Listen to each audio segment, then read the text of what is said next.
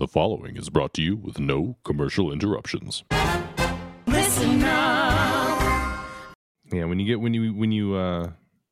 start putting in the different drummers, it really, especially the 10 just on its own, listening to the album is kind of like, oh yeah, okay. And then when you finally get to see him live, when Dave Aberzies was playing with him and stuff, and it's like, oh, adds a whole new level to it.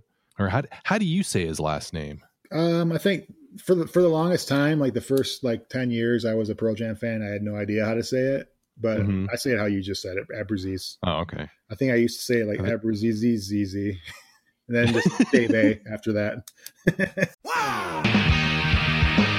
Welcome to Season 1, Episode 16 of the Better Band Podcast, an all-encompassing trip through the Pearl Jam catalog, hosted by Brandon Palomo. Each episode, my guests and I go track by track through every album, soundtrack, and single to discover why you simply can't find a better band.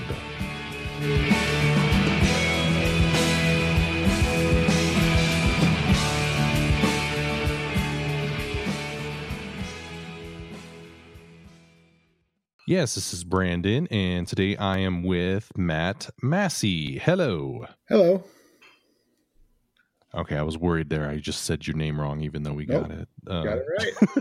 Okay, we're talking about the song State of Love and Trust on this episode from the Singles soundtrack. So, this song, thoughts. Oh man, that's a horrible way to begin. Is that like Larry King? Like react to me. Isn't that what Larry King used to do? Or does? Yeah, just, okay, go.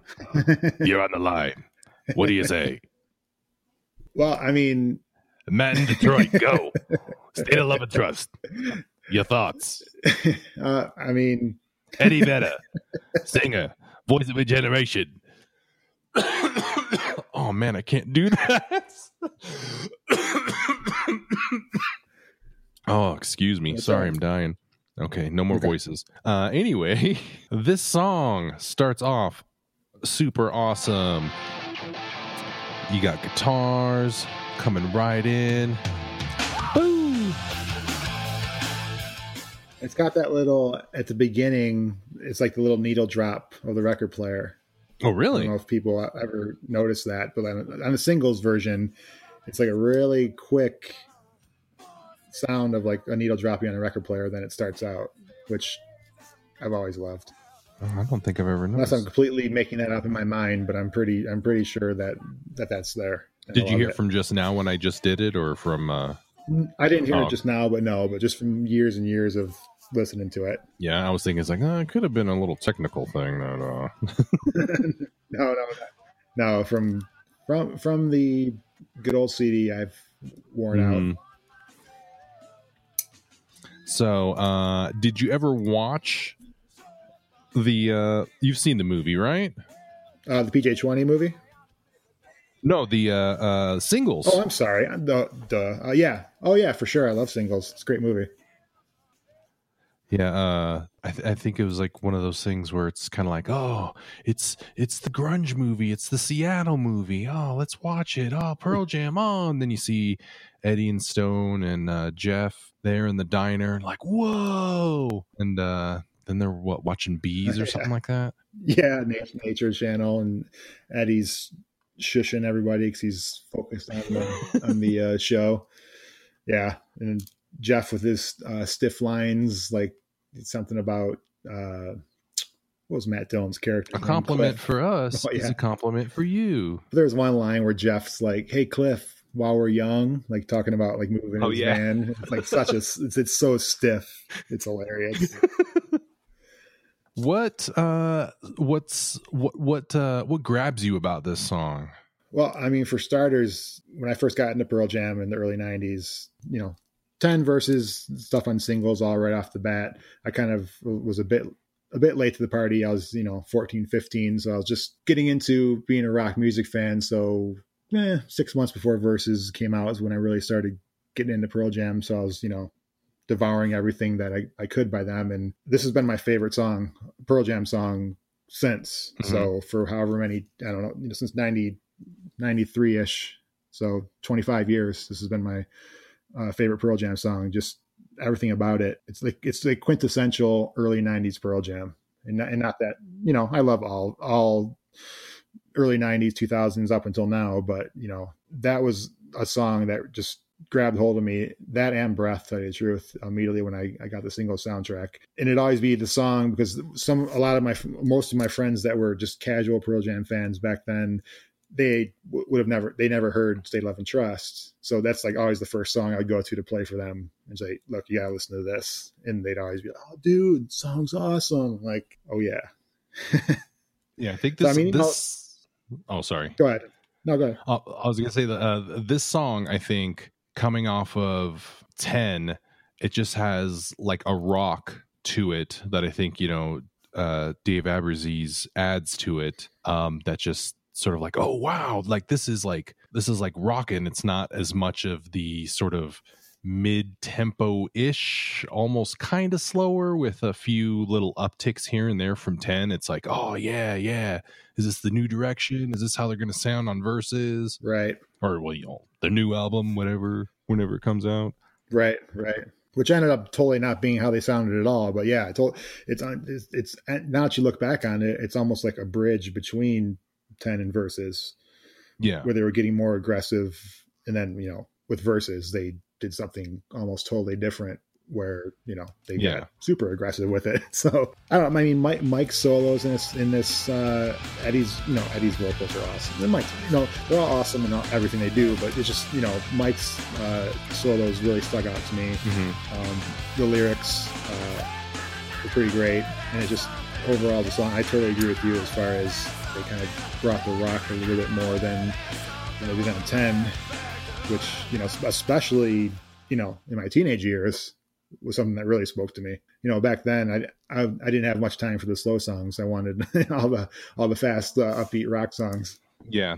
Speaking of the lyrics, what did you think the lyrics were when you first listened to it back in the day before we could look everything up online and find out?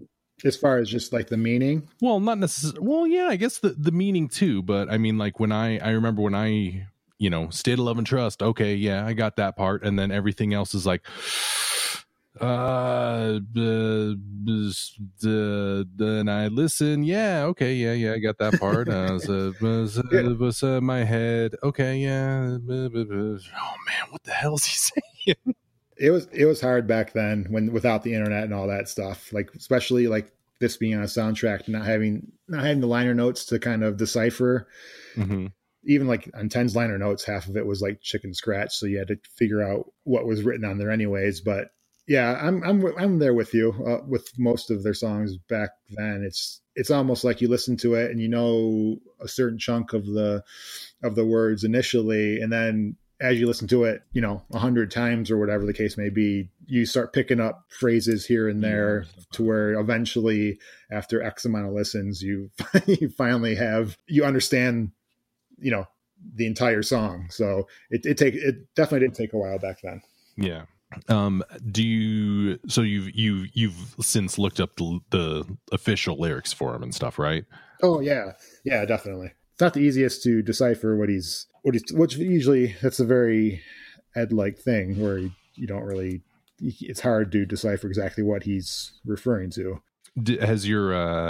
Has your impression of the song changed from when you knew some of the lyrics and now that you kind of have seen all the lyrics? It's like, oh wow, has any of the meaning changed to you, or it's all still the same as when you first heard it when you were younger? It's a lot fucking darker now. I'll tell you that much. I didn't really, honestly, when I was younger, and I think a lot of people are like this, it's, you hear phrases here and there in songs, but for me, I didn't put pieces together and really seek out the specific meaning of songs. I like the music and I like the tempo or that melody or things like that. And, I like the words, but, I'm talking about my younger days, but it was just like, yeah, it's a great song. And then years later, I'm like, oh, it's about that. That's dark. I like it even more now, that type of thing. Mm-hmm. Yeah. So, when I first heard it, it was just an awesome rocking song with a cool cool words in the chorus, and that was about it. But diving into it now when I'm an adult is, there's, again, it's hard to pinpoint exactly what Eddie was meaning when he wrote these lyrics, but there's a lot of people out there that think it's strictly about suicide. There's a lot of people that think it's about anti-religion type, in which there's both of those. There's those themes are in the song. Both of them are. And then there's the, I've read before where Eddie watched the early screening of Singles before it was released. And that's how he wrote the song, just based on the movie. Yeah. So, you put it in that perspective. It's, about relationships and, how you deal with the ups and downs. Like, where's the part in the song about the monorail? I don't get it. What's going on? The super train. Yeah, where's he say bless you? I think he took those out and he put the trigger shake and the barrel, that type of thing about shooting, shooting yourself. I think he switched those out a little bit. There's all that religious imagery and there's all that sort of stuff, and I guess you could you have your own interpretation. Who knows what he was thinking of when he saw that and whatever. Oh man, I should totally cut that out. That didn't make any sense. Oh yeah, the solo. You said, let's take a listen to the. Now, did you've heard the greatest hits version of the song, right? Yeah. Yeah, I have. Did you get right away that the song was different in any way? Right at the beginning, the first woo that Eddie does, I could tell it was different because they added tons of echo and backing vocals through the whole thing. So the first woo, right before or right when the song's kicking in is different than the original, and I don't necessarily like it. Yeah, the breakdown. A whole bunch of echo, and then when the solo sort of kicks in, there's a ton of just flange out of nowhere. And at the end, when he says "Won't you help me," there's a huge echo on that part too. Which, if this was the original version, I would be, this would probably be my go-to version. I'd probably like it, but it just, I don't know. It's very 10-y to me, like the album 10. I like that they went away from it with the original recording. Yeah, I tried to look up stuff about it. Like, it's like, why did they remix it? Like, what are they doing? I've never found anything. What's the purpose of this? And why do it just for the greatest hits release? Right. I've never found anything about why they changed it up. I know that there's a few in the greatest hits that Brendan O'Brien came in and remixed, like I think Alive and Once, and I don't know what else. But so I get that, like he came in, that's their guy. But yeah, there's not really any explanation why they did this with State. So yeah, I think I read somewhere that when they were recording it, that Mike McCready, all he had was just his amp and a wah pedal, and he was just kind of like, okay, I'll do this, and this is all I got. So I think maybe that sort of influenced a little bit. It's kind of like, let's put a little bit something extra in there since it's just so plain. But I don't know, maybe it's just from listening to that version forever, it's all that extra stuff just doesn't fit. No, that extra stuff just doesn't fit. It's just not. I don't think it does. I wonder who makes that. Like, I wonder if the whole band sits and discusses it, or if it's just like, I don't know. I always wonder about that kind of thing. If it's, I assume the whole band talks about it and says, yeah, let's change it up a bit, but who knows? I think for the greatest hits, I mean, that was like the last thing they were releasing on their contract with Sony, so they probably just could have said, it's like, just do whatever. We want to be moving on to our next new thing on our own, figuring it out. Yeah, right. Anyway, let's hear the Redux demo-ish sort of thing.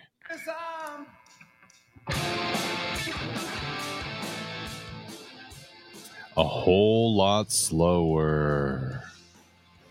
This version is amazing. I think I like the singles version best, but just the difference in this version when I first heard it and being my favorite song was just like, really, I was just like it floored me because it's so different as far as like how slow it is. It just sounds like it's like Pearl Jam in their infancy. That basement that they did all the rehearsing in before 10, and it very well might be what it is. It sounds like they just went down there, plugged in, and just cranked it to 11 and just let it rip, which I freaking love. Yeah, there's only one guitar on it too, which it's got to be just like kind of like a demo, just sort of like getting it down. I think that really impacts it too, because when it slows down, sort of, or not like slows down, but it sort of like downshifts in the verses. It's kind of, it's still the same thing. It's got like the arpeggio and stuff, but then when it goes into the chorus, it doesn't have quite the same punch as both guitars then just coming in with the chords and stuff. Yeah.